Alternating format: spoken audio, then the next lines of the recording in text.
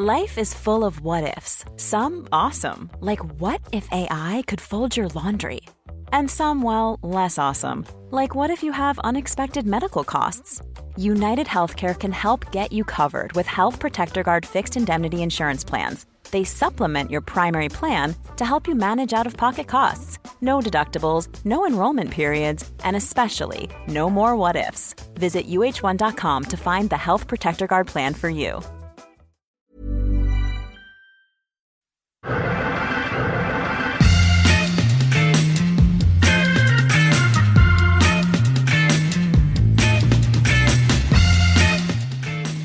Hello and welcome to another Arsecast Extra, as always, with James from Gunnerblock. James, a very goodly evening to you. Goodly evening, Andrew. How are you? I'm all right. I'm just opening the window here because it's really hot in my office. The sun is shining at the back of the house, and it's been amazing here. Amazing weather here in Dublin for the last few days, and yeah, I'm good. I'm good. What about you? I'm good. I'm in Romford, home of, well, Ray Parlour, among others. Famous social club, yeah. Yeah, and I'm actually firmly in West Ham territory here. It's interesting because obviously, to most of us, the Europa Conference League final, is that even what it's called? I can't be sure. I think so. I think so.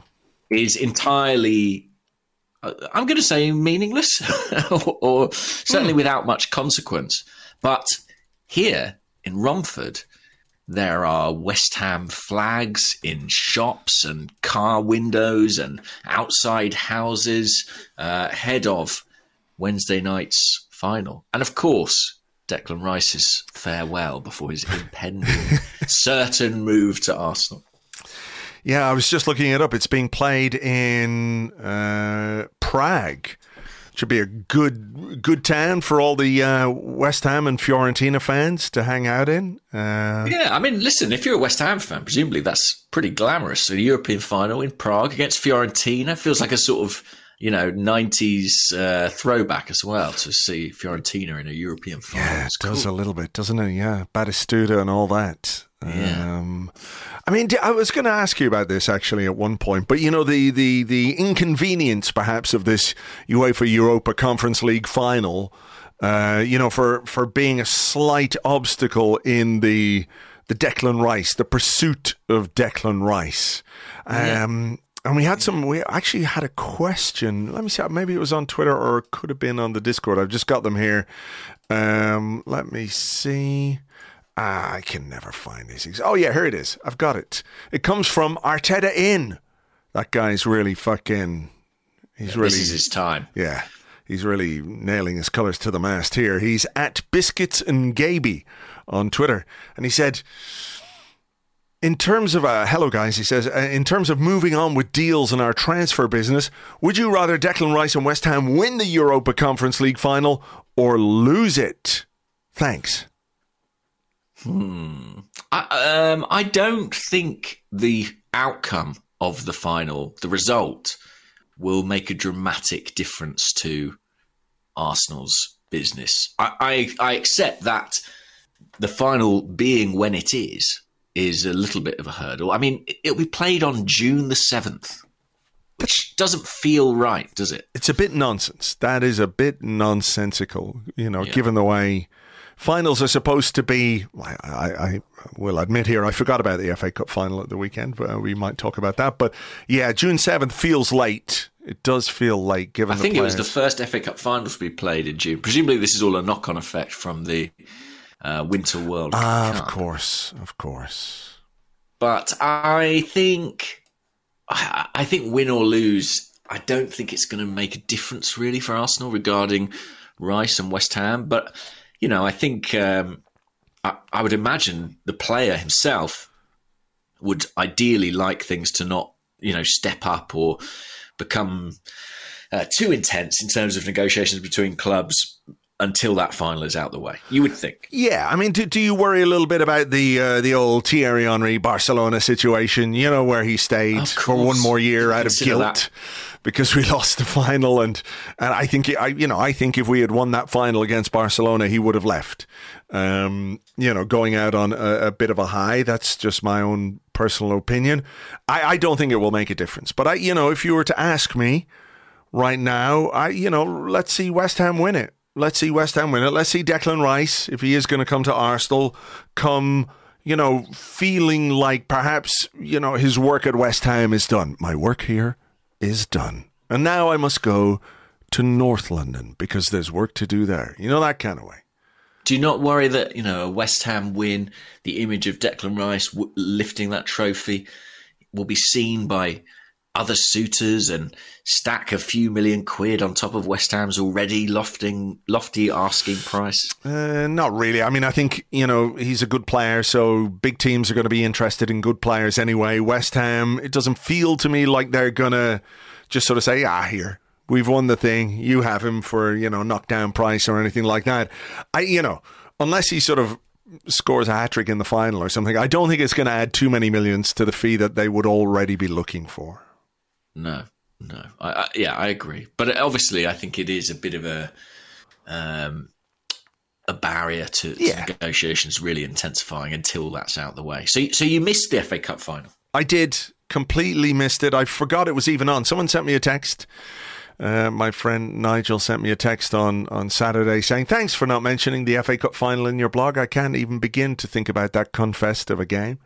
And I replied, well, it wasn't deliberate. It was not a deliberate omission. I had completely forgotten that the game was on.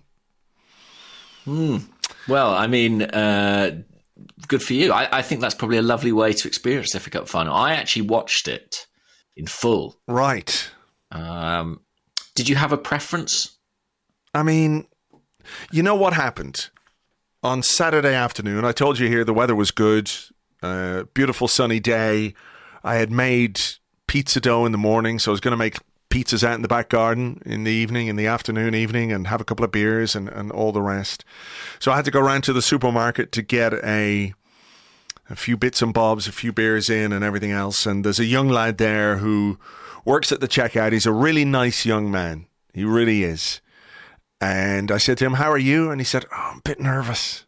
I'm actually really, really nervous. And I said, FA Cup final, is it? And he went, yeah. I said, I'm a big Man United fan and I'm going to take my break at 3. I'm only going to get to see the first half, but I'm so nervous. I'm like bricking it, and I sort of felt so bad for him that I wanted United to win in a weird way. But it was very much a case of I couldn't give a fuck. Beyond that, once I got over that little bit with the guy in the supermarket, I was like, I just do not care. I did a poll on Twitter. Right. Of my followers, and 81.5% said they would prefer City to win. Just 18.5% wow. for United. Yeah, it's pretty. Why do you emphatic. think that is? I mean, do you think that's because, we obviously have a history with Manchester United and all the rest of it? Is it a case that like people can just look at a Manchester City trophy win and go, yeah, well, who gives a fuck about that? Like, I don't care. We all know why they've won it, da-da-da. Or is it a case that they might harbour some feelings from that time when we were rivals with Manchester United and their supreme achievement, which, came at some cost to us, right? The treble came at some cost to us. When you think about that FA Cup semi-final and Dennis Bergkamp missing the penalty and the Giggs goal, why didn't Lee Dixon just kick him in the fucking leg? Yeah, no one ever asked Lee that. Apparently, never. So yeah, do you think there was an element of that? I think so. I think people who lived through that rivalry with Sir Alex Ferguson carry a lot of scars from that. I also think a few people said, and we may come to this, well, I want City to win because then we'll be in the Community Shield. And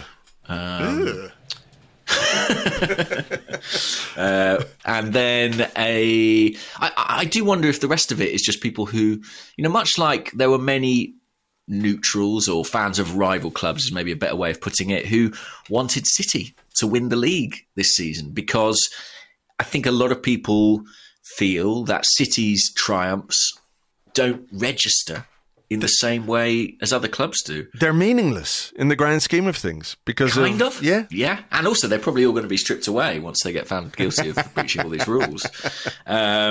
So I think that's a big part of it. And I get it. You know, I wanted City to win because I didn't want to see United. I didn't want to see Bruno Fernandes happy. I didn't want to read a load of, you know, big pieces about how Ten Hag has restored United to their rightful position. I didn't want to hear United fans telling me they had a better season than us because they'd won 2 trophies. You know, I just thought, sure, City, it's just another notch, isn't it? It's just another trophy with that big asterisk against it that in a long line. And it's sad. It's sad, but it sort of ceases to mean anything after a certain point. Well, what did you make of the game? Because I saw very quickly that the City were 1-0 up, the quickest goal in FA Cup final history from Ilkay Gundogan. Not a bad goal. No, not bad to open the scoring in an FA Cup final. I mean, wasn't the other quickest one Roberto Di Matteo? Was that the other one? It was. And that was a really good goal. In the stadium for that. Right. With my Chelsea supporting family, I tagged along for the day. I'm glad that you took I'm glad you took a ticket away from a real Chelsea fan. So am I. Fuck them. Pure plastic. Yes. But that was surpassed a few years ago. Actually, a goal against Chelsea. Louis Saha of Everton scored, I think, after about 16 seconds or so. Wow. So that had overtaken Di Matteo. That's just... I also said, I texted my brother, the Chelsea fan, saying, City have even bought Di Matteo's record. And he said, we actually lost that years ago. We played in the game. But Louis Saha scored against Petr Cech of Chelsea. But then I presume Chelsea went on to win the cup, did they? I think they did. I feel like it was one of those finals where Drogba just, you know, turned it round. We were on the end of a couple of those, I recall. But basically, this goal, Gundogan beat them all, and what a strike. And then United got the most absurd penalty decision. Yes. Have you seen that? Yeah, I saw it. Thoughts on that? Bullshit. I mean, just nonsense. Yeah. I mean, look, on the one hand, anything bad that happens to Manchester City, I am here for. They deserve it and more, and double that again, right? But that's nonsense. That just can't be a penalty. It can't. I found it so interesting. I think every professional ex-pro basically, who I've seen on TV or who I follow on social media, they were pretty much uniform across the board that can't be a penalty. Even if within the letter of the law it currently is, that is a terrible oversight that needs to be... Actually, that's the rules. And, it turns out that is a penalty by the letter of the rule. I mean, fuck off. Please. I thought it was so crazy that, when they call the referee over to look at it, I genuinely thought he might look at it and go, I can't give that as a penalty. You know what I mean? But obviously he went with the VAR and I guess with the wording of the law. I even take some issue with that. I had a look at the law. I'm not sure I buy that that's an offence under the law as it stands even. So United got back into the game through that, and that was basically all they'd offered in the entire first half. But then City went out and scored again. Gundogan with another volley from the edge of the box, and I think David De Gea is still going down. He's still trying to get down to that one. Please, a 5-year deal for David De Gea, Manchester United. Make it 6, Andrew. 6, 8. Get the full Mudryk into De Gea, if you ask me. Please. I mean, please. I'm He's sorry. so loathed by Manchester United fans at the moment. I just desperately hope they extend his contract. I ask a question, though? Because, I saw a bit of it afterwards, right? Like I said, I didn't watch it. I preferred to eat pizza. I actually made an amazing sandwich out of pizza dough as well, which is which is well worth your time if you can figure that out. That does sound good. It does. You just get it like a slightly smaller than a pizza bit, and you puff it up in the pizza oven, slice it in half, and then you fill it with whatever you want to fill it with, and it's fucking good, let me tell you. But I did see this afterwards, and they have a corner, and lurking on the edge of the box is the man who scores from the edge of the box, Ilkay Gundogan. This is what he does. And not a single Manchester United player went anywhere near him. No. What? Why? What they preferred to do, actually, was stand directly in front of their goalkeeper, preventing him having any sight on the ball. So, yeah, it was an intriguing strategy they deployed from that corner kick. And lo and behold, they lost the game. And I think it's fair to say that 2-1 flattered United. Did it finish 2-1? I think it did. It did. Maybe City scored again. No. 2-1. I saw that much. Okay. So there you go. City get the second part of their treble. Mm-hmm. Oh, I think as well. Sorry, I should have factored that into why people wanted to see United lose so much. I think there is a relish that the treble is about to be matched by Manchester City, whereas the Invincibles, because that was always the debate, the treble versus the Invincibles, if that happens, will remain a kind of unique achievement, maybe one of the only remaining unique achievements in this league. Yeah, it's better anyway, so, you know. Yeah, it's gold. Ours is gold. Yeah, and theirs is not. You know? I mean, look, it's good. Theirs is good. We're not saying it's not good, but it's not as good as that. Well, look, you know, a Manchester derby and an FA Cup final, you would expect some blood and thunder. It doesn't seem like there was an awful lot of that in the game either. No, I mean, obviously Casemiro put in a tackle in the first 20 minutes he should have been sent off for and didn't even get a booking. How did he? But, you know, that's a regular occurrence, nothing too remarkable. Well, he's always getting sent off. He got sent off about 5 times this season, no? Yeah, he should have been. What's incredible is that he should have been sent off about twice as many times this time. I don't know what he's up to. In Spain, apparently, he was renowned for these very dangerous challenges, but because he was with Real Madrid, he got away with quite a lot. And I think, you know, Manchester United have a similar kind of insulation against some of this stuff. But even the Premier League referees have had to send him off from time to time. But not at Wembley. They wouldn't dare. Not at Wembley. I mean, thoughts on what this means then? Community Shield, which, you know, I feel like I could have done without the Community Shield. Yeah. I feel like as punishment for losing the FA Cup final, Manchester United should be made playing the Community Shield. Against Man City Against again. Manchester City again. I mean, we won it, of course, didn't we, in 2020 in an empty stadium, I believe, against Liverpool. And do you know what?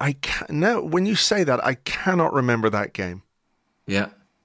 Not a Aubameyang scored an Aubameyang goal. Ainsley Maitland-Niles shone as a left wing-back. Right. Was that not the FA Cup final, no? Or was it the same shit in that Well, game? it was basically the same thing. We played a back three, I think. We played the system that had won the FA Cup and beat Liverpool, as I recall. I just remember Mikel Arteta holding that big shield aloft. Oh no, that's Carabao Cup. Okay, I'm just trying to. Have you got genuinely no recollection of this? Literally none. Well, I think that's probably the COVID era, probably all just blending into one somewhat for you. Let's see. Arsenal-Liverpool Community Shield. 2020 Community Shield. It was 1-1. Aubameyang scored early on and Minamino equalised for Liverpool. Minamino? Yeah. And Arsenal won on penalties. Did Maitland-Niles take one of his good penalties? He did. We scored all 5 penalties. Reece Nelson, Ainsley Maitland-Niles, Cedric Suarez, David Luiz. Sure it wasn't a cross?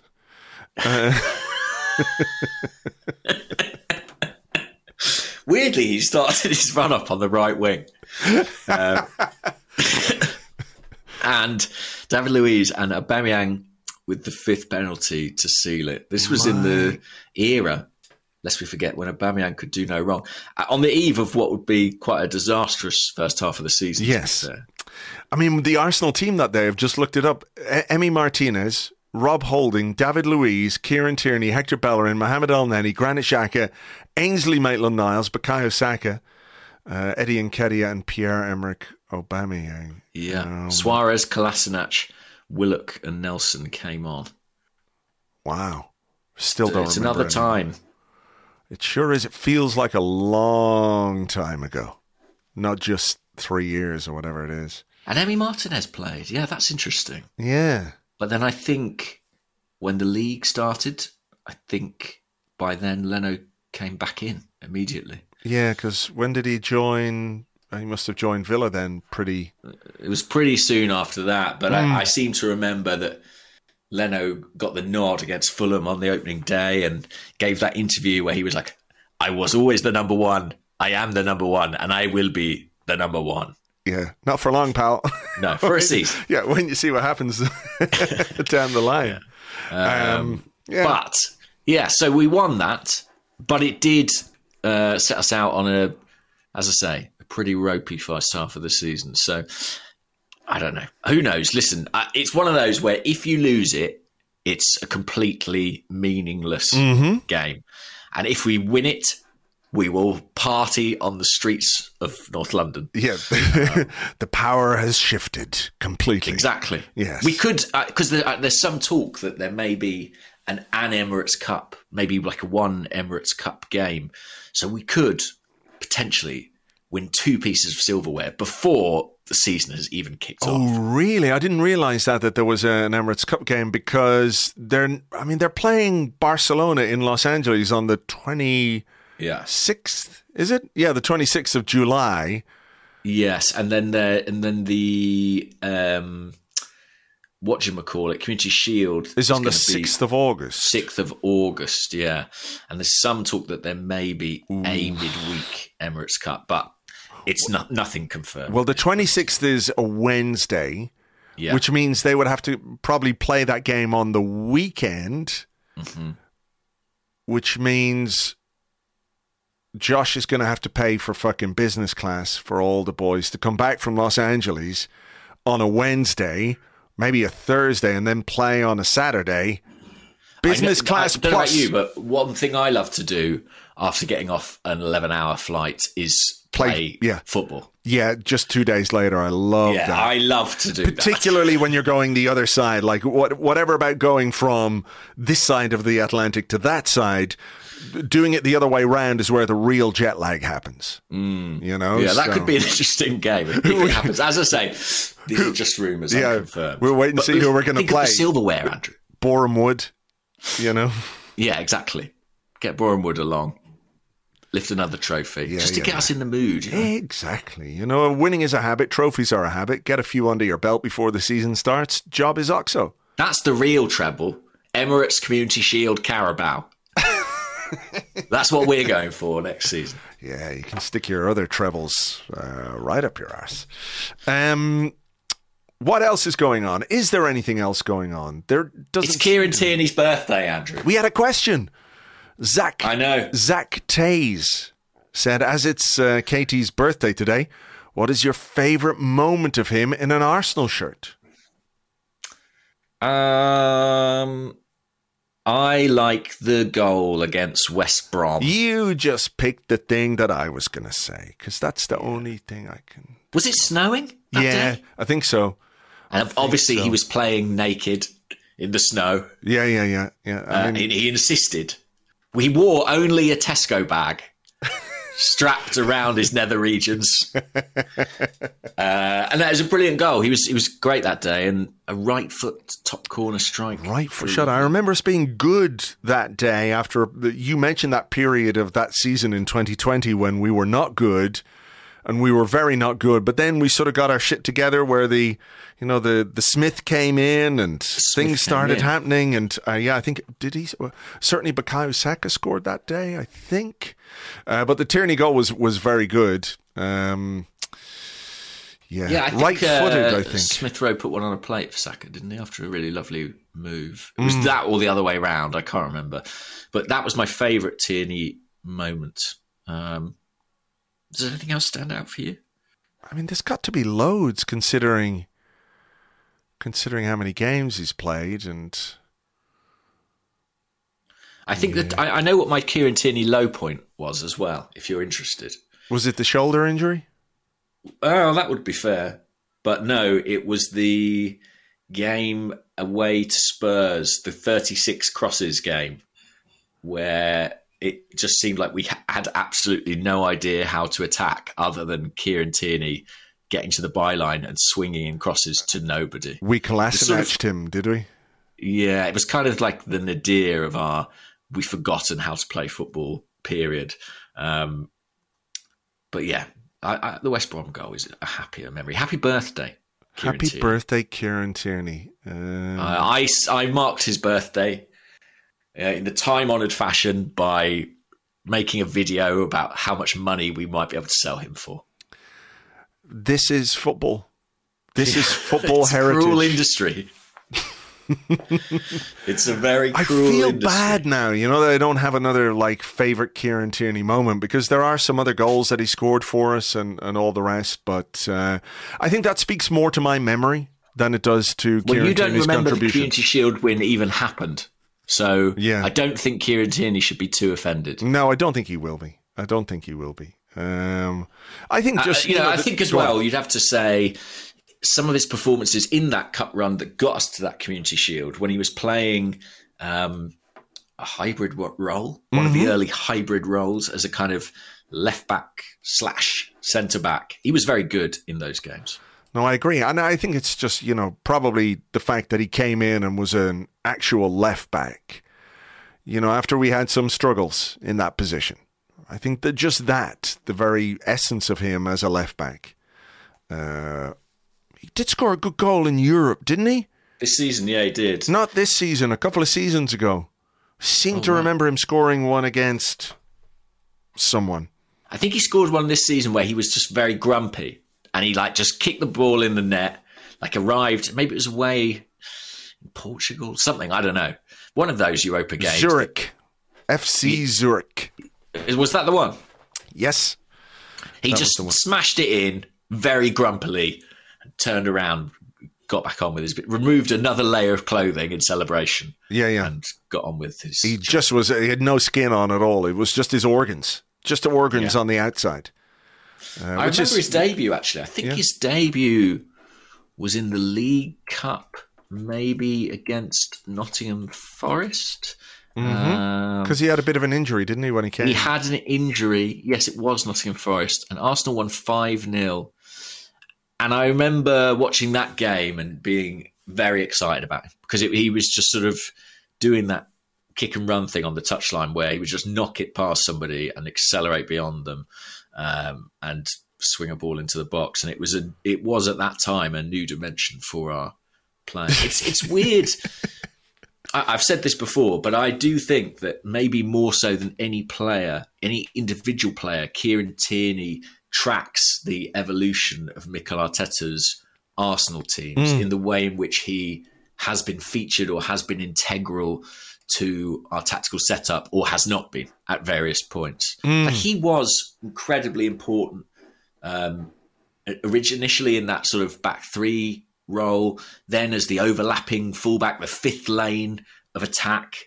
And then the side has slowly evolved beyond him to the point where there were times this season where he wasn't even the second choice left back. We saw the likes of Tomiyasu and Kivior playing there. Yeah. As well as Zinchenko, obviously. So it's just been a really interesting, undulating journey for him. Yeah, I mean, I'm guessing those Kivior appearances at the end of the season were sort of a trial run on the basis that everyone more or less accepts that Kieran Tierney is going to be going somewhere else. So rather than give him testimonial appearances, if you like, they're looking at Kivior in that position and thinking, okay, what can he do? How can we do it? What do we need to do if he plays there, etc., etc.? I think that's fair, but I still think the selection of Tomiyasu ahead of him earlier in the season I agree. Probably one of the moments where Kieran Tierney thought, I might need to think about going somewhere else. Uh-oh. Yeah. Or just uh-oh. Yeah. Uh-oh. I've got to get closer to home. If only there was a club closer to home that was awash with billions and billions of pounds that could probably afford to buy me for the 50 million pounds that I'm going to cost. We'll see. We'll see on the fee with that one. Let's just keep saying 50 million. And then... Yeah, why not? We might just convince Newcastle that's what they have to pay. Shakhtar did it with Mudryk. If we just talk about a crazy number long enough, someone will pay it. I mean, you know, they did the whole, well, if Anthony cost 80 million, Mudryk should cost 100 million. That's true. Can we not do that? Can we not do, I mean, do we have an example of, you know, I know there are some out there, but maybe that's just what we should try and do as a negotiating tactic. Who else is going to be in for Kieran Tierney? I saw some talk of Aston Villa, which just felt a bit like media putting two and two together because he'd worked with Unai Emery. But Emery launches raid for Kolasinac. Yeah, just like getting the band back together. How much would you bet that Guendouzi ends up at Aston Villa this summer? It would not surprise me. No, I think they were tried to do it in January actually, and there was also some talk of West Ham potentially looking at him as a Declan Rice replacement. Well, the very best of luck to them with that, is what I say. Okay. But it would be interesting anyway. Listen, we know he's professed his love for Unai. So did you notice on the subject of Unai Emery and Aston Villa, obviously they got into Europe, right? At the expense of... I wonder who? Various teams. Spurs, I think. Mm-hmm. Yes. Yeah. Very fun. Enjoyable. But I don't know if you noticed that Douglas Luiz, who we tried to buy in August, whatever it was, at the start of the season, under Unai Emery, his form went completely crazy. Like he scored loads of goals, didn't he? Yeah. Yeah, he became this like extraordinary goal-scoring midfield player, sort of almost from nowhere. And it made me think, because I was always pretty like uninspired, maybe, by him as a potential signing. It was like very much a case of like, yeah, I suppose that would do. You know, but he really took off. When did Emery join Villa? Good question. Emery joins Villa. Let's have a look. It was October. October, okay. How is that? End of October. All right. So under Unai Emery, he scored 5 goals in. Let me go back to October. 1, 2, 3, 4, 5. I mean, like about 22 games or something like that. And in a similar period, 1, 2, 3, 4, 5, 6 assists in the league. Oh wow! So okay, he actually ended the season as like one of the most productive midfield players in the division, which is kind of crazy. But there you go. Maybe there was something in the in what we were looking at there. Maybe we knew. Maybe they saw something in Douglas Luiz that, frankly, I did not. Who would think that these professional coaches and scouts would know more than me? I don't think that anyway. That's fine. You know. Thank you. Let's see what sort of question we might have. Okay, here's one from Dancing Bear on the Discord. He says, which of the loan players do you think will come back and be integrated into the first team squad? I have a weird feeling it might be Nicolas Pepe. What do you think? Wow. That would be weird. Although when I look at the list, I mean, there's not really anyone else. My answer is kind of none of them, to be honest with you. I think if the club get their way, none of them will. I'm looking at the first team squad page now and the on loan section tucked away beneath the forwards. So there's a couple of keepers, Alex Runnison and Arthur Okonkwo. I think there's a chance that Okonkwo might be the third choice next season. I believe Carl Hein is going to go out on loan. Right. But I had been led to believe that they might look to bring in somebody more experienced to be the third choice. That's what a lot of these big clubs do these days. Get your Mark Pooms in and just fucking Scott relax. Carson's about to win the treble. Genuinely. And I think that Arsenal made inquiries over a sort of a couple of keepers of similar profile, experienced veterans who would sort of just be an emergency stopgap. Sure. I know losing your first two goalkeepers is pretty unlikely, but if it does happen, I think throwing a very inexperienced guy into a potential Champions League quarterfinal or something is generally best avoided. Yes, I would agree. So we shall see, but I don't think either of them necessarily. Cedric,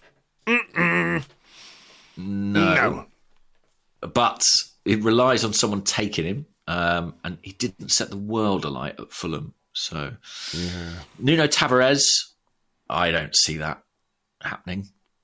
For all the fun he brings to the fair, he's a Catherine wheel of a footballer. But all of a sudden the Catherine wheel has gone skidding off the fence post that it's been nailed to, and it's fucking burning the faces off 9 children who've just been brought from the orphanage to look at the fireworks, children. Ah! Apparently Marseille aren't too convinced about keeping him. So, I'll be intrigued to see what happens there. Pablo Marie, we hear that's going to happen, right? They stayed up, so he'll be gone. Yes, there was a clause, I think an obligation if they had avoided relegation that Monza would then buy him for a set fee, I think around 6 million. And he seems happy and he seems healthy. And given what happened to him earlier in the season, that's all good news. Austin Trusty, we periodically get questions from our American listeners about Austin Trusty and whether or not he's going to be integrated with Arsenal. I understand he was Birmingham's Player of the Year at centre-back, but I still think probably the leap is too great for him. So it wouldn't surprise me if they brought him on the US tour, and he did a load of press and featured a bit there, but I don't think I see him being part of the first team. Do you know who was Birmingham Player of the Year in 2008? Was it Nicholas Bentner? No, Seb Larsson. Seb Larsson. We sent a few there. Fabrice Bouamba went down there as well, of course. Yeah. I mean, he's in an esteemed list with players like Robbie Savage, Jeff Horsfield, and... So this is some serious football heritage we're talking about. Yeah, John Terrell, formerly of this neighbourhood as well. We've sent a few players to Birmingham over the years, actually. Yeah. But I don't think so. Ainsley Maitland-Niles... Done. He's gone anyway. It's done. I believe he was invited to the club to say his farewells towards the end of the season. So that was sort of a nice touch and a marker for a guy who's been with us for a very long time. Mm-hmm. Albert Lokonga, or Sambi, as he's sometimes known. I don't think he'll be back. I really don't. Do you think we'll sell or loan? Yeah. He basically didn't really feature very much after Roy Hodgson came in. He was obviously a Patrick Vieira signing at Palace, and didn't really get much for looking under Hodgson. So I don't think he'll be staying there, but I'm sure there'll be someone in France who'll take him. Burnley? Vincent Kompany? Yeah, that would be an interesting one. That would be an interesting reunion. It's almost tempting to do that, depending on his contractual situation, to do that as a loan, and see how he does with a full season of Premier League football. And then you've got the forward. So Marquinhos, I think it'll be another loan for him, probably. Yeah, I agree.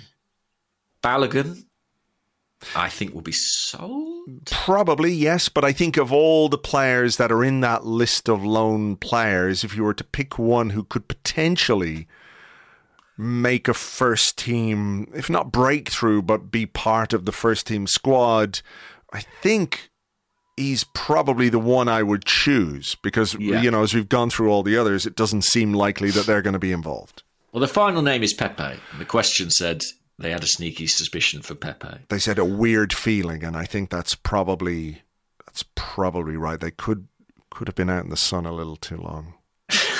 I mean, do you think there's any risk that Arsenal can't sell Pepe? Oh, I think it's going to be. Yeah, I think it's going to be difficult to sell Pepe because he got 8 goals and an assist in Liga, and Balogun has got 20-odd goals, and Lacazette's got 20-something goals. So by your mates shall you be judged, as they say in the Bible. And I think Pepe's numbers are pretty underwhelming, to be honest. I think it's going to be difficult to sell him or loan him or find somewhere to take him, even though I think it might be one of those that we incentivize, if that's the right way of putting it. But I really don't believe there's any way that Mikel Arteta would want him back. I think it's the final year Yeah. of his contract, potentially. Yeah. Last chance to get something for him. Well, I mean, if they get something that's, reasonable, fair play, but I think this, it's going to be really difficult. I mean, they couldn't do it last year. Yeah. And I think anything's better than nothing in this situation. I agree. If we can get a fee for him, I think he'll probably be let go. But yeah, I can only see him staying at Arsenal if it's one of those where, like, literally we can't get, we can't say. So there you go. That's the loanees. There's another one slightly similar. Laguner Grumpy says, "Hey gents, a lot of talk on incomings, but do you see anyone in the academy?" And he also mentions on loan, but let's not talk about the on loan because we've just done that. Do you see anyone in the academy having a more prominent role next season? Well, yeah, I suppose. I mean, there are a bunch of players out on loan in the academy who we didn't mention. So that's names like Charlie Patino, Brooke Norton-Cuffy. Is it time for Matt Smith? Matt Smith. FA Cup winner, Matt Smith. Yeah, he is. Miguel Aziz as well. Remember, there was a lot of excitement about Miguel Aziz at one time. Omar Rakik. I'm not sure. I mean, Charlie Patino obviously had a decent season at Blackpool, very highly thought of. It seems he wants to go and play elsewhere, which I'd sort of file under the Balogun one, where for me it's like I'm fine with it. I just want Arsenal to protect themselves, put the right clauses in those deals that if they turn out to be absolute worldy talents, we don't look foolish. And maybe even we have a chance to get him back. That would be nice. Yeah, I mean, that's an interesting aspect of, like, let's say, the Patino deal. And I think there's good reasons for him wanting to go somewhere else to play, because we've talked about this, right? As the level rises, it becomes more difficult as an academy player to make your way into the first team, right? Yeah. But if you deal with a player in that circumstance who you think, look, this is a good young player, but, he's going to need a couple of years before he can really start to challenge for a first team place with us. If you say to him, well, we're not going to sell you because we think you could be good. Maybe if you put the right clause in and you facilitate the move that he wants, it means that door is not shut. You don't burn your bridges with the player. If in 2 years' time you have a buyback clause or a first option or whatever it might be, and this guy is like, okay, he's got 2 years under his belt, he's really developed well, we have a chance potentially to bring him back, and he feels like, hey, you know what? I am where I am now because Arsenal allowed me to go. Yeah, and you don't get into the situation we had with someone like Ainsley Maitland-Niles, for example, where, we dug our heels in and kept him and didn't really use him. Let him go, but let's put a buyback in if we can. So, if he turns out to be the player he certainly has the potential to be. I mean, he's got a ton of ability. We can press the button a couple of years down the line. Sure. I think it makes a ton of sense. And I'd say the same regarding Balogun. And also, given these boys' extensive history with Arsenal, and given the fact that we are where we are at this point in time and we're a club on the up, I don't see them necessarily being resistant to that idea. Mm-hmm. I think it's probably quite attractive and quite smart in terms of the market. So that would be my hope. And, sell-on clauses as well if we choose to not activate those buybacks and they go on to play elsewhere or make another big move. Yeah. But looking at this list, no, I don't see it. I mean, I think I think there might be young players who we sign. We might sign a 19 or 20-year-old who Mikel Arteta thinks the world of, who could come into the first team squad straight away. I think they're looking at a couple of South American talents, as they did last summer with Marquinhos. I think there's another 2 or 3 players of interest to Edu and his team that could be, the new Martinelli, potentially one of those guys who gets a chance in pre-season and goes on and does well. But I don't see someone coming out of the academy. Do you? It's difficult. Like I said, the level has gone up, and it's going to be more difficult for these guys to make a breakthrough. And, there's some good names, people like Koja Dubry, Rule Walters, who are sort of on the fringes, Mauro Bandera, so they're there, but it just depends on what else we do and who else might go and what space there might be for one or two of those to make their breakthrough.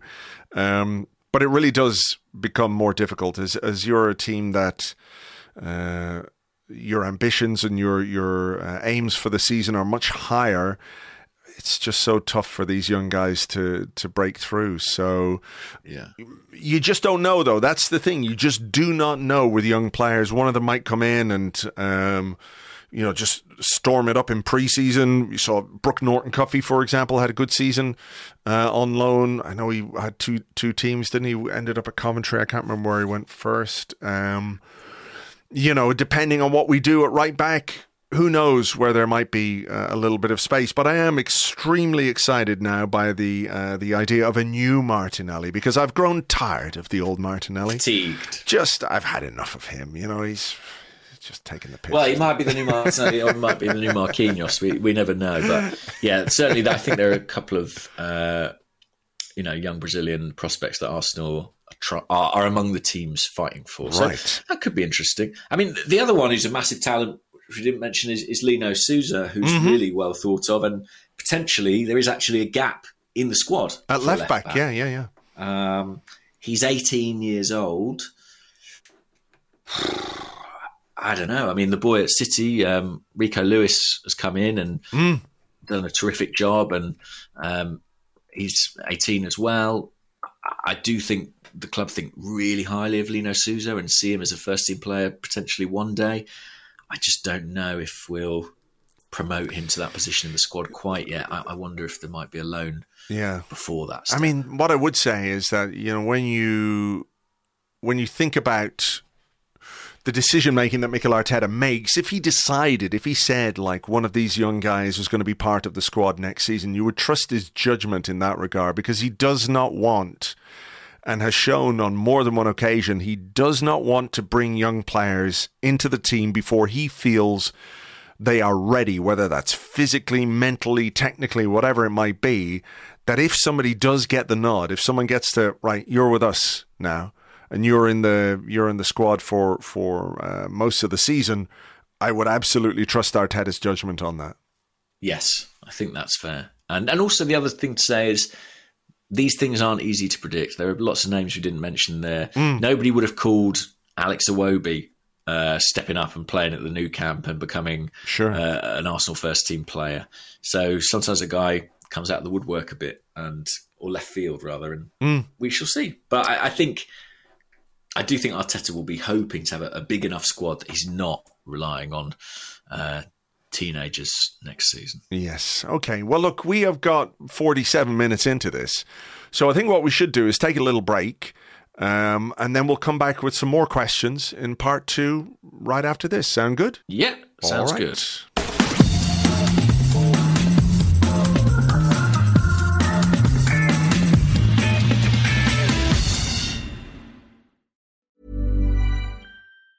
Quality sleep is essential. That's why the Sleep Number Smart Bed is designed for your ever-evolving sleep needs. Need a bed that's firmer or softer on either side? Helps you sleep at a comfortable temperature? Sleep Number Smart Beds let you individualize your comfort, so you sleep better together. J.D. Power ranks Sleep Number number 1 in customer satisfaction with mattresses purchased in-store. And now, save 50% on the Sleep Number Limited Edition Smart Bed for a limited time. For JD Power 2023 award information, visit jdpower.com/awards. Only at a Sleep Number store or sleepnumber.com. A lot can happen in 3 years, like a chatbot may be your new best friend. But what won't change? Needing health insurance. United Healthcare Tri-Term Medical Plans, underwritten by Golden Rule Insurance Company, offer flexible, budget-friendly coverage that lasts nearly 3 years in some states. Learn more at uh1.com. Welcome back to the Arsecast Extra. This is part 2 of the show where we answer questions that you've sent to us on Twitter at Gunnerblog and at Arseblog.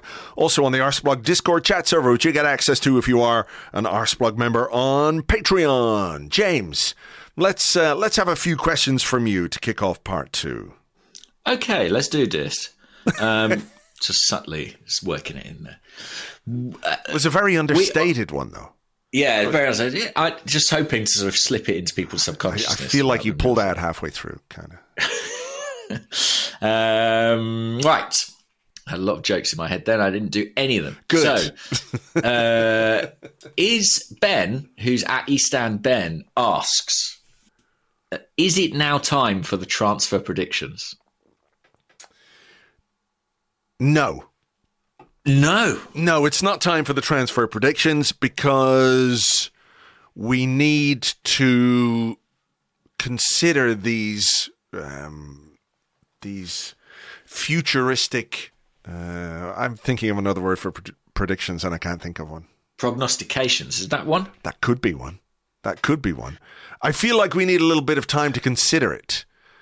And we can only really consider it once we know whether or not Declan Rice has won the Europa League final. Like everyone else in world football, we are waiting for the Europa Conference League final. How about this, though? We will make a commitment to doing them on next week's show. How's that? Ooh. I like it. Trailing next week's show. For sure. This is the big one. You know, where we get our numbers completely and utterly wrong, but in the absence of any evidence of that, because we never remember to go back over them, nobody really knows how bad we are, even though we are terrible. The only numbers that matter, Andrew, are going to be the listener numbers next week, and they are going to be through the roof. Now that you have expertly trailed next week's show. Sure. Okay, well, as soon as we hang up here, I'm going to get to work with my start doing abacus. it. What do we do? We just predict a total I've got a big spend. whiteboard like Edu, and I write on it Declan Rice, Moises and some other Caicedo, couple of young Brazilian lads, the new Martinelli, an old goalkeeper. That's what it says on Edu's London Colney whiteboard. I mean, it's the new Martinelli, an old goalkeeper, and Declan Rice. I think what we do is we predict a position and a price point for that position and a total. Right. Does that seem reasonable? I think that's fair. I mean, do we predict who's going to go? Like, who's going to... Yeah, we do that as okay, well. We say how much we're going to recoup. Right. We're always really bad at it, though. So the answer to the original question, is it time, Eastan Ben, is no. But look what you've done. You've created a hook for next week's show. Thank you so much. In the absence of football matches, I'd say is frankly necessary. Yep. Betty's in marketing, actually. I think he probably is. Okay. What about this then? Here's a question you can't wriggle out of. Okay.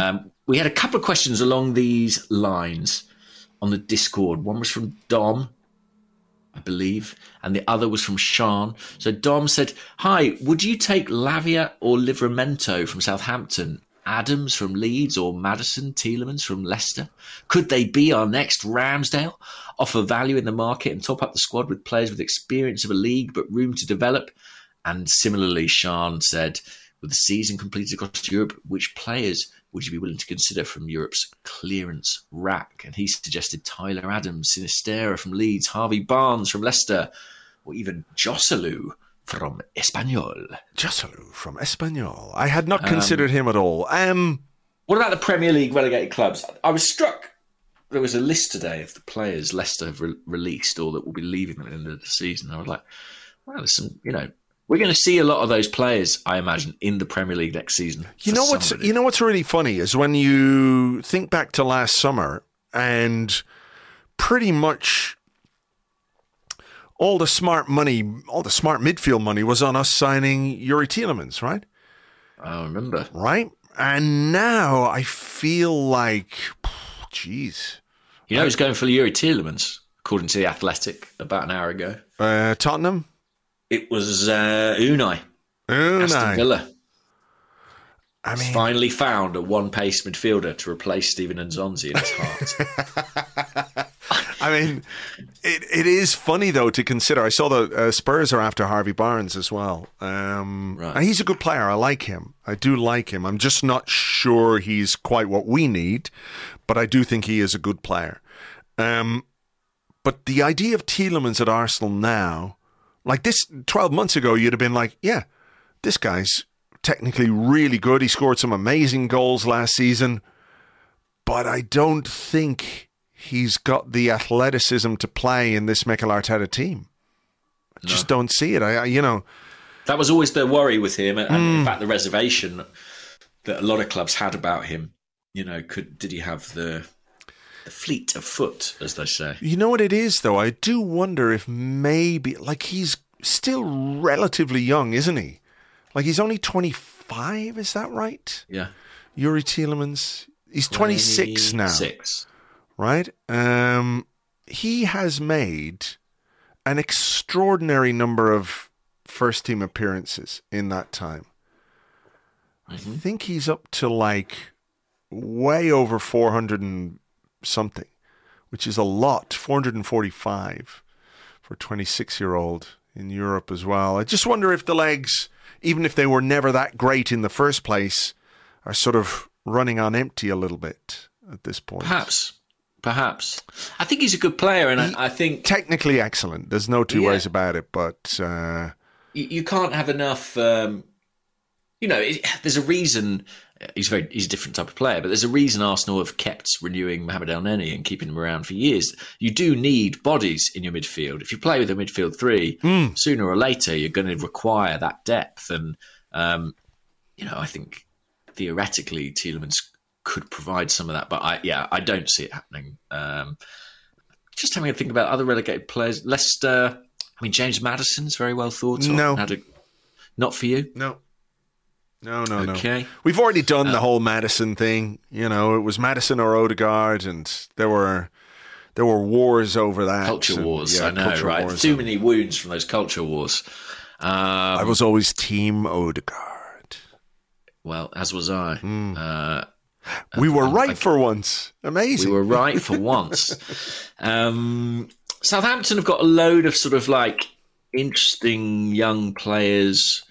Yeah, Lavia is one of the ones that people like a lot. There's a buyback for Man City for him, I believe. £40 million clause that they can activate. I think it's this summer. So I guess that would make them favourites there.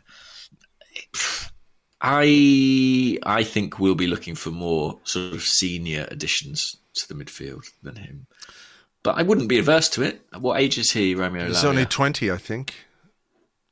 Yeah, I mean, we had a question. 19. All right, we had a question from JMart91 who said, "Morning, gents.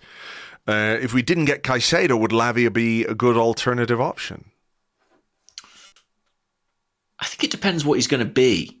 If he's coming in to play week in, week out, then I'd say he's probably not ready for that in the Champions League. But if he was coming in because, El Neni was going to be phased out or not really figure with his injury, and we wanted someone who was going to be, a rotation player and pick up minutes in the cups and a development guy, taking on the kind of Sambi Lokonga role within the group, then yeah, why not? Got the same agent as Bukayo Saka and Eddie Nketiah and Folarin Balogun.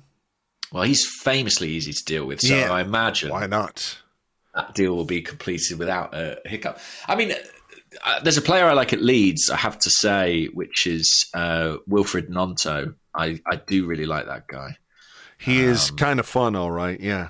Yeah, he has. I mean, he's very small, which is always fun. But he's got that sort of stockiness, that sort of like, I I don't know. There's a novelty factor to watching him play, like watching Giovinco. Is that his name, Giovinco? Giovinco, yeah. Ever so small. But yeah, very talented, I think. And Arsenal looked at him in some detail when he was playing for Zurich. He was quite well liked, but he ultimately went to Leeds. I think he's a really good pickup for someone already in Italy international, 19 years old, could play all across the front. I like him. Speaking of agents. Oh, God. I saw stories this week about Xavi. Is it Simons or Simons? Yeah. Simons? I don't know. Xavi Simons, who's at PSV, who was good against us in the Europa League. PSG have a buyback clause, I think, but it doesn't preclude PSV from dealing with another club if the right offer comes in. He was brilliant against us. I have to say I was there that night, and he was sensational. He has just changed his agent from Bob Agent to Darren Dean, son of David Dean. I don't know if that makes it any more or less likely that Arsenal might do a deal for this guy. But I have seen him mentioned in dispatches. What do you think about that interest?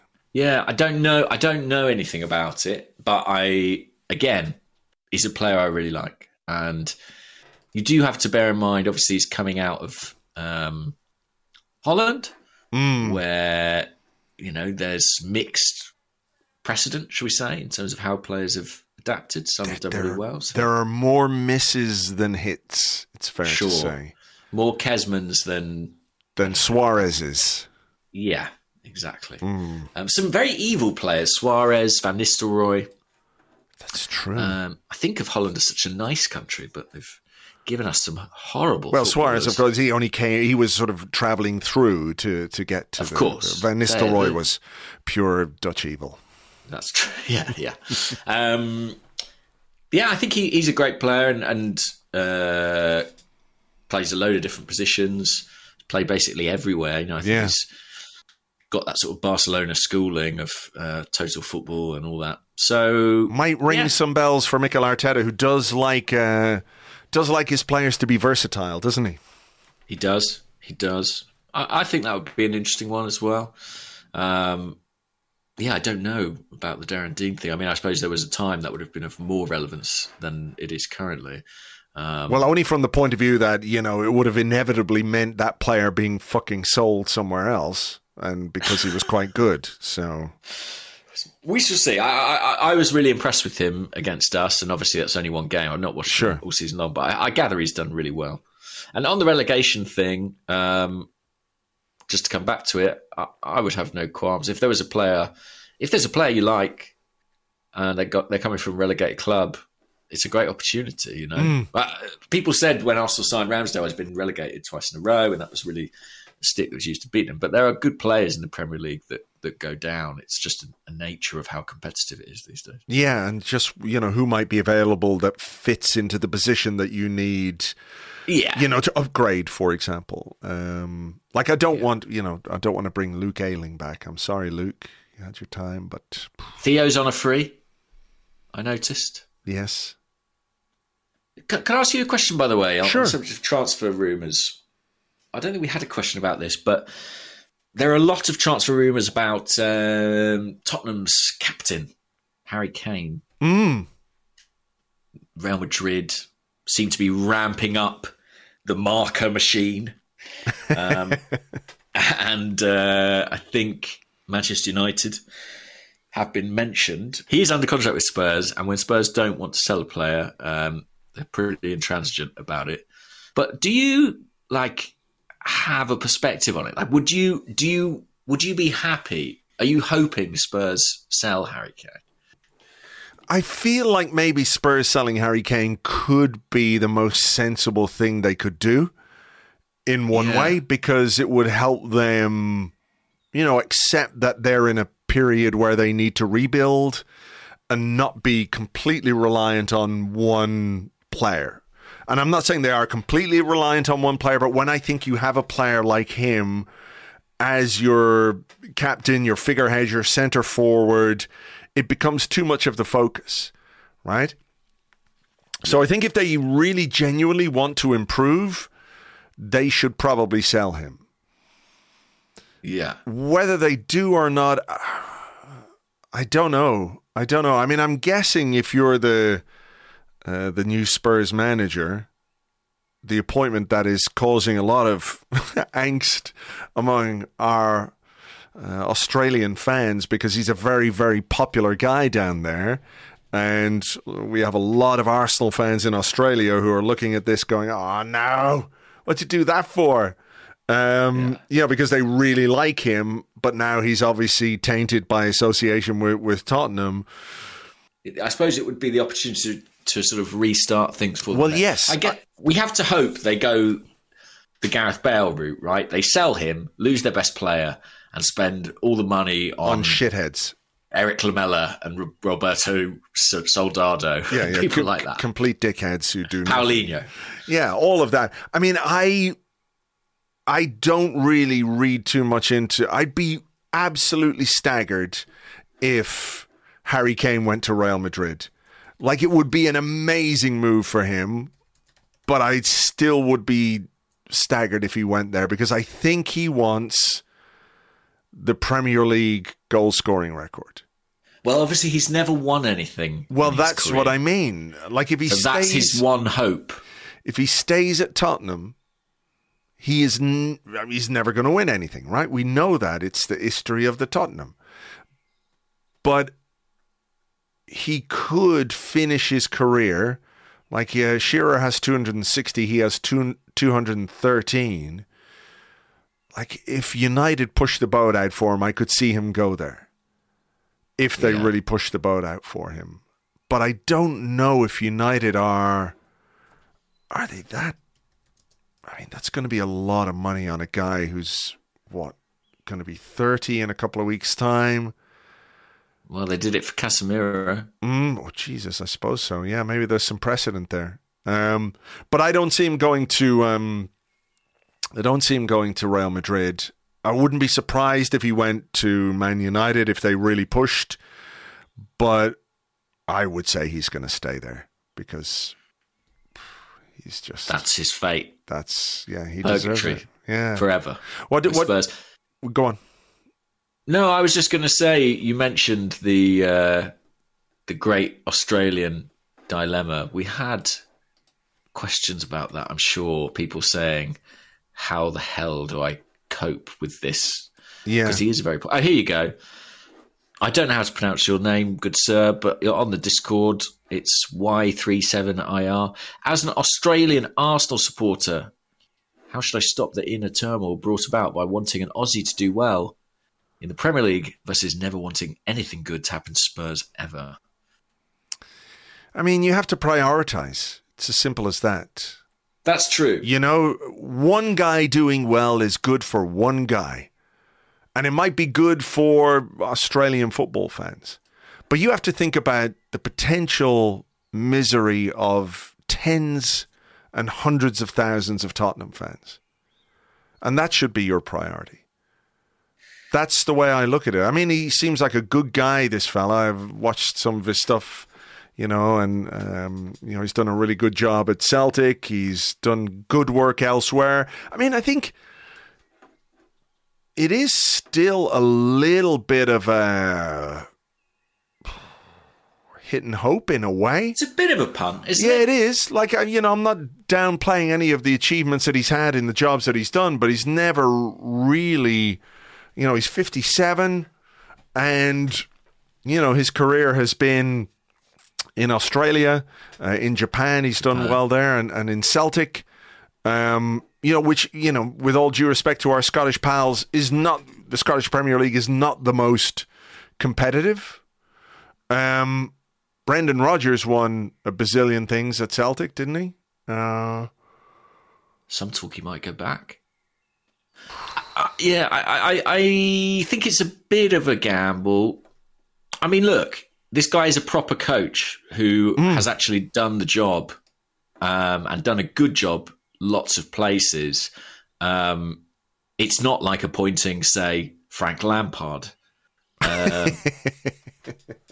But, and he does seem like a good guy. It is sort of weird, isn't it? When Spurs were looking for a manager before, I remember feeling like, I sort of hope Graham Potter doesn't go there because I quite like him and I think seems like a decent man and a good coach. And he'd sort of dodged that bullet, thankfully, taking a much more explosive bullet at Chelsea.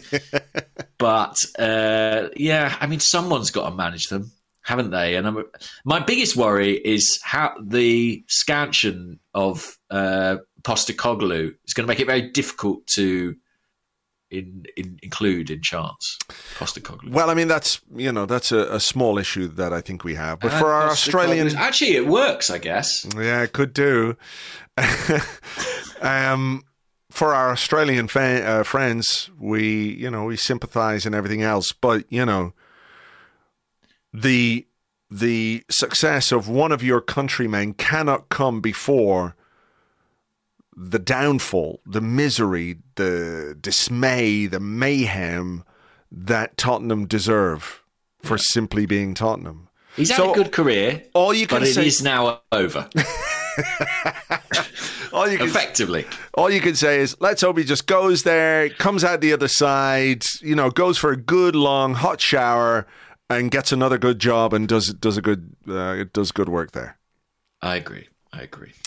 Okay, here is a question this is quite good, from KT. Noting talk around transfer values of 100 million for Rice, 100 million for Caicedo, should Arsenal be looking to compete in this market or focus more attention on the identifying value in the market? And Wise Marklar says, I didn't think I'd ever see talk of Arsenal spending 200 million in a transfer window and the fan base barely bat an eyelid. When does the spending stop, or are we on our way to Europe's top table and this is how things are going to be from now on? Well, I'm one of the people who isn't convinced that Arsenal will sign both Declan Rice and Caicedo. And maybe isn't convinced Arsenal can do both those things. I tend to agree with you, but I really feel it's one of those where we should if we can, but it is a lot. I see the value of both. I just and listen, I think in the past few summers Arsenal have always, we talk about our sort of doing our net spend or whatever. I think Arsenal comfortably outstripped what I have anticipated them doing in the last two summers. We spend a lot of money, and that's something, that other fans of other teams are quite quick to remind us of. But we really have. And to be fair to the club and to the ownership, that has changed quite dramatically of late. I know there are all sorts of financial reasons that is the case now. Is it right? I think we sort of are in that place now. Like I think it gets to a point where if you really want to compete, that is what you need to do. I mean, to use the example of Jurgen Klopp's Liverpool, they assembled a team picking up guys like Salah and Mane. I think I sort of said Salah and Mane. Yeah, you did. Yeah, I thought that was good. Salah, Mane. Yeah. I just blended them into one in my mind. But then when it came to the crunch, they were like, well, we've got to pay the money to get Alisson and we've got to pay the money to get Van Dijk.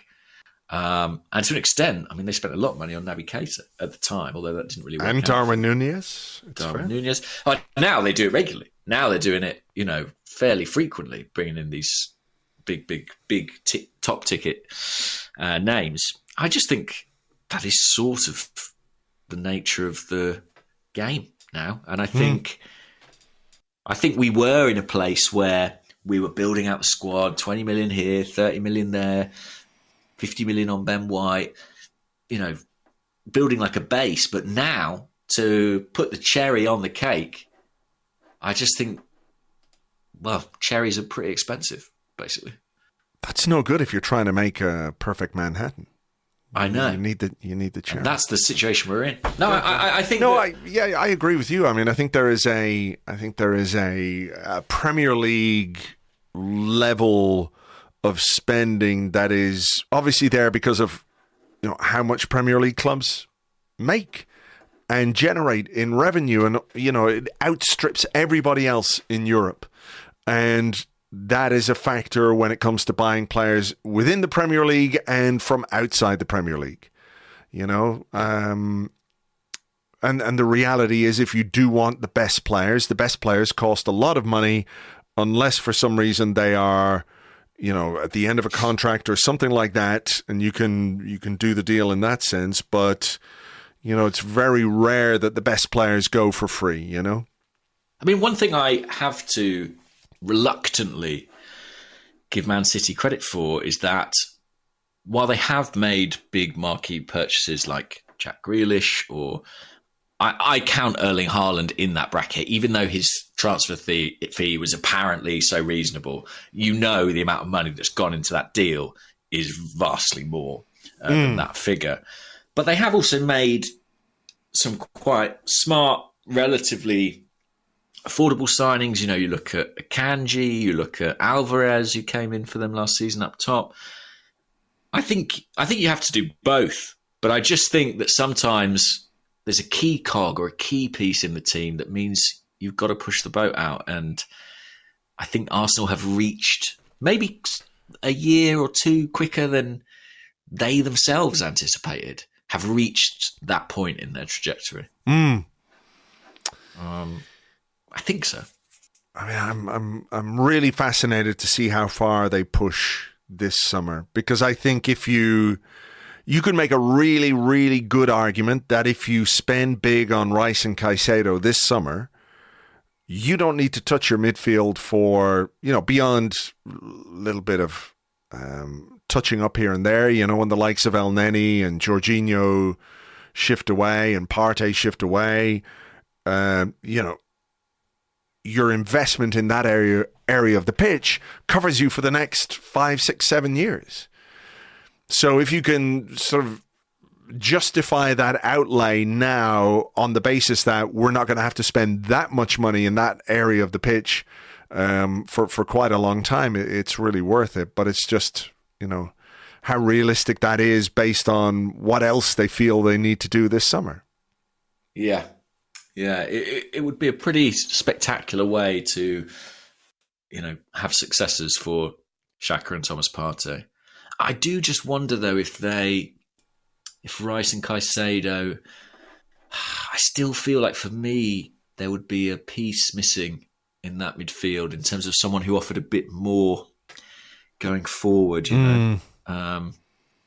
Maybe the club think Fabio Vieira is that guy, or maybe they think Emil Smith-Rowe is that guy. We had a question about Smith-Rowe. It comes from Gabby Gull, who says, now that we know Smith-Rowe is staying, what do you make of how Arteta handled him this season?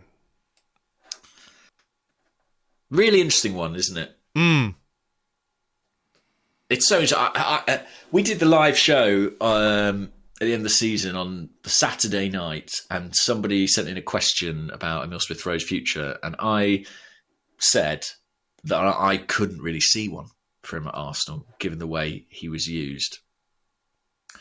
And then on Sunday night, after the Wolves game and all the sort of hullabaloo after that, I discovered that he had been told in no uncertain terms that he was staying at Arsenal.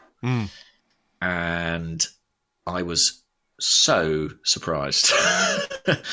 Really surprised. But maybe I was wrong to be, because... Were you pleasantly surprised? Yeah, because I've got a lot of... I mean, partly just purely on a sort of emotional level. I think there's an affection and attachment to Emil Smith-Rowe. I think even... coldly, I think he's a very talented player. And from what I hear, the coaching staff basically feel that it's fair and right to give him a chance at a season without injury and see what he can do. And I can't argue with that assessment. I think it's good. We need all the talented players we can get, and we have enough wiggle room with his contract to give him that season, and see how he does. And if it doesn't work out, okay, maybe that is it. But I think that he and his representatives would have gone into that meeting possibly anticipating a very different outcome, and maybe even possibly wanting a different outcome, because he's not been playing. So in terms of the way he was managed, I think when he was out the team, one of the frustrations was that he didn't really know why, and there wasn't a great deal of communication about the selection and why he wasn't getting these opportunities. But maybe I should... so it's tempting to be critical of that, but I think it's quite typical of Arteta in some respects. I think maybe it's something he didn't feel the need to articulate because it was so evident to him. Maybe he was just you just need to show me more. Do you remember when Arsene Wenger was in charge and there was an element... I remember that period, yeah. You remember that? Yeah, it was only a couple of years, I know, but it could pass you by pretty quickly. But that sort of thing feels almost Wenger-esque in that he would wait for players to work things out for themselves. Yes, he didn't want to give you the answer. He didn't want to give you the answer, and it's to me, based on what we know now, because similar to you, I was really worried about what was going to happen with Smith Rowe. I was really worried that the fact he wasn't being used was basically evidence that his time at Arsenal was going to come to a close, and I didn't want that because I really like him as a player. He's a very exciting and enjoyable player. So based on what we know now, it feels like the way he was managed was a challenge. Yeah, I think that's fair. And there have been more explicit challenges from Arteta in press conferences and other public comments about the player. I said this elsewhere, but I wonder if in some ways Smith Rowe finds himself in a not entirely dissimilar situation to the one Granit Xhaka was in a year ago, when Arteta said, to be honest, I need X from you if you're going to be an Arsenal player. And Xhaka, by all accounts, came back to training 4 kilos lighter, in the shape of his life, and had the season of his life. And that may be what Smith Rowe has to do to prove himself to Arteta and regain his place. And I sort of think, so be it. He can't be a promising kid forever. At a certain point, he has to step up and be reliable in the manager's eyes. And I think the physical aspect is a huge component in it. Xhaka came back in great shape, but to be honest, Xhaka's always in pretty good shape, and Xhaka can always play. And one of Smith Rowe's big issues is that he can't always play, or certainly until now hasn't always been able to play. And even looking at him, his body type, his body shape, I think has really changed over the past couple of years. And there may be a process of adaptation for him to that, to changing his game. He's a 6-foot guy now, and he's quite broadly built.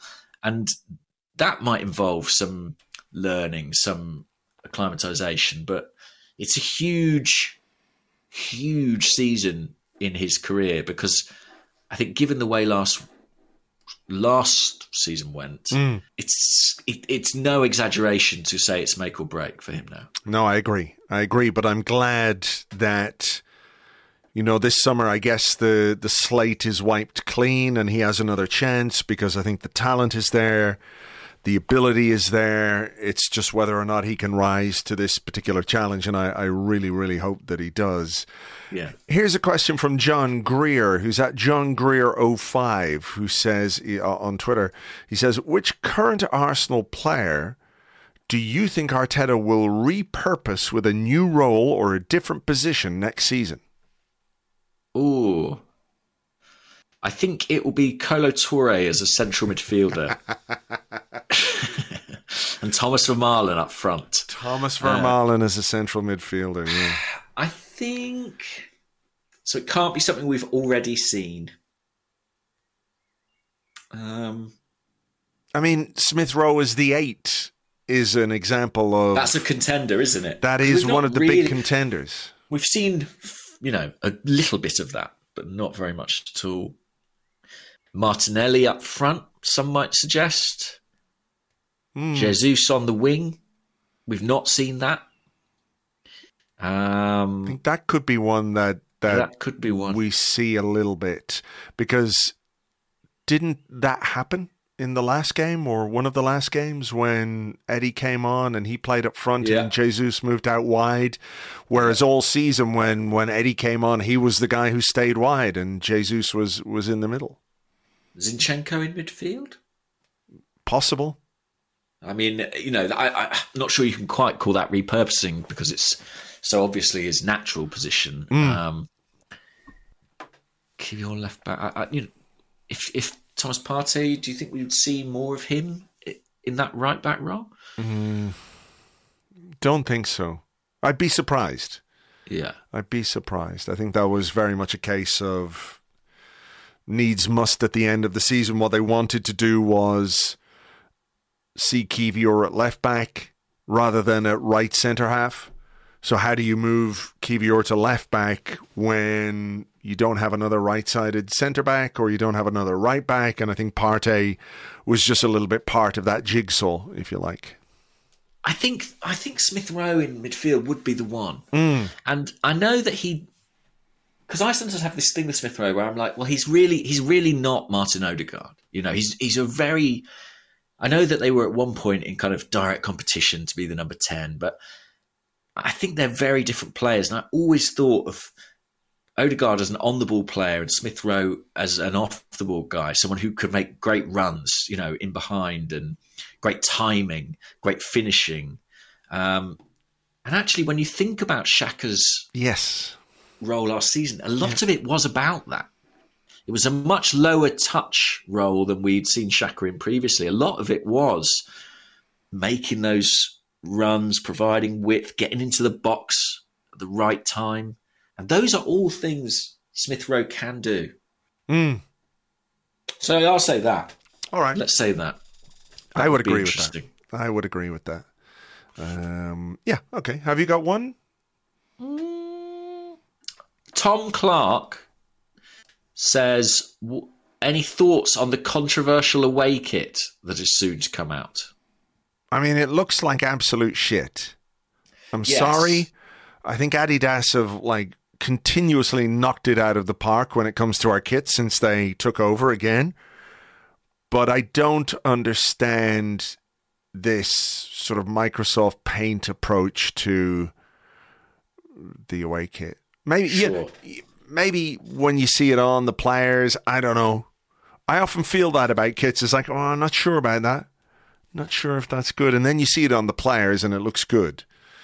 But I'm not convinced they all look, that's going to happen. Yeah, they look good when we win in them. That's for sure. I think... So I've been told that it's kind of viewed as sort of a potential festival shirt.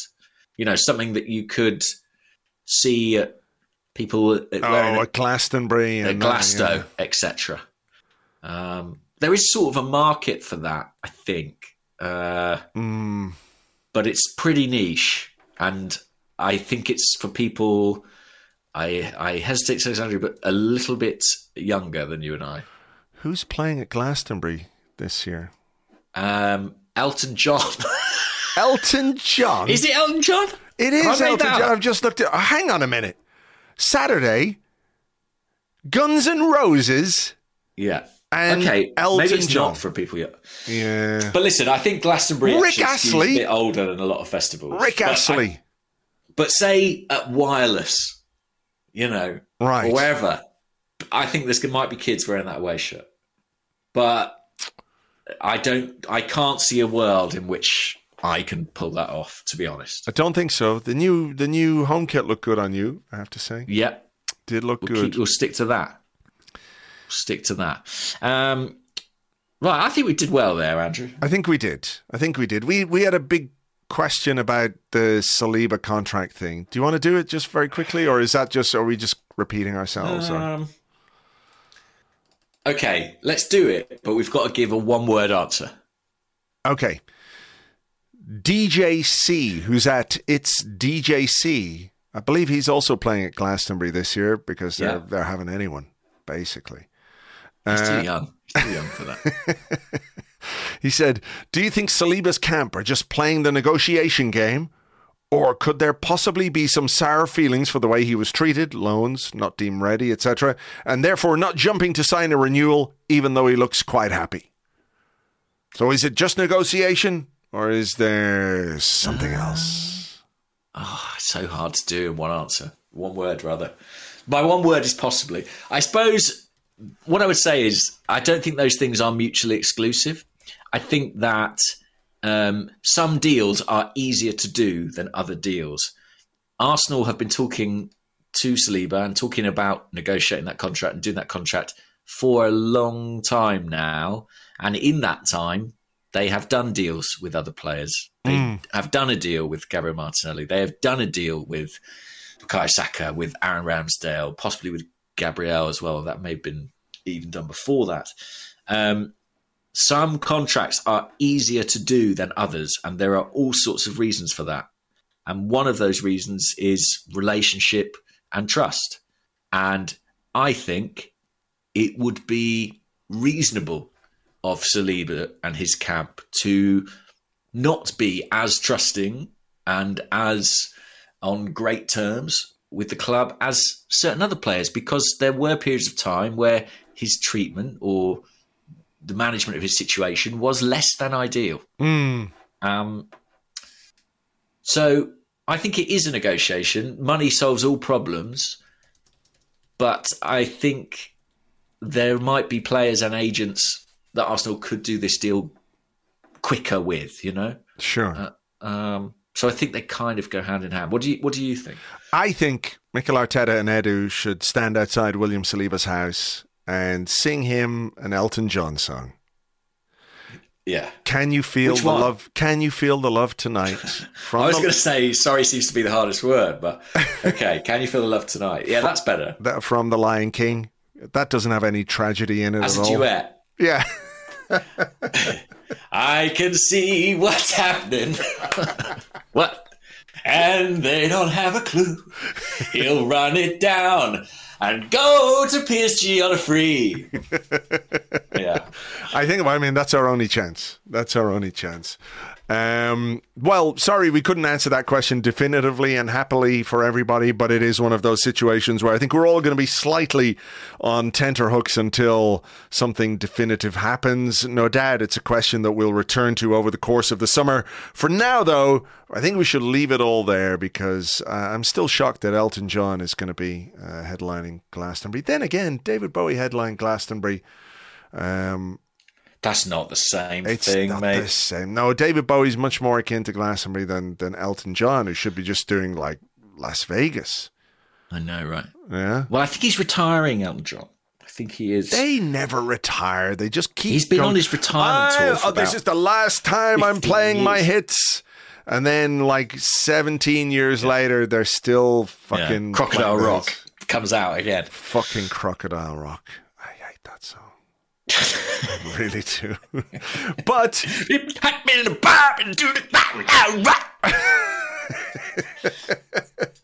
so you're going to Glastonbury. That's what you're saying. Going to Glastonbury, wearing the Arsenal away kit.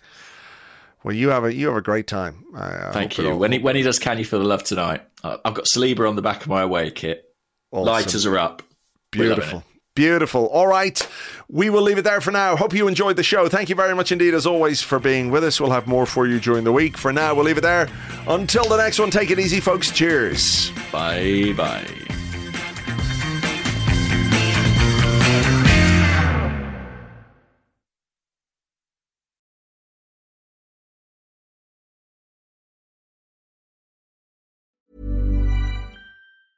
Small details are big surfaces. Tight corners are odd shapes. Flat, rounded, textured, or tall. Whatever your next project, there's a spray paint pattern that's just right. Because Rust-Oleum's new Custom Spray 5-in-1 gives you control with 5 different spray patterns. So you can tackle nooks, crannies, edges, and curves without worrying about drips, runs, uneven coverage, or anything else. Custom Spray 5-in-1. Only from Rust-Oleum.